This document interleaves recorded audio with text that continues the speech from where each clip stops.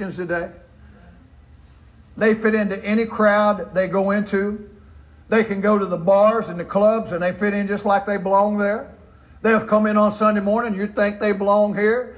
No matter where they go, they just fit right in with that crowd. They just change you know what they do? They change their behavior. They change their loyalty. They change their words just to blend in with whatever environment that they might come up to. I want to tell you what, there's not any difference in being around them and unsaved people a lot of time because they just blend in and they just fit in. You can't tell any difference in their life. I want to say to you this morning, I'm going to tell you what the world needs. I'm going to tell you what America needs. I'm going to tell you what Okeechobee needs. I'm going to tell you what your home needs. They need to see people that believe the Bible is the Word of God and live for Jesus. And they stand up for Jesus. And I'm going to tell you what, they say, hey, this is wrong. That's wrong. This is right. We've got too many people who are just blending in today.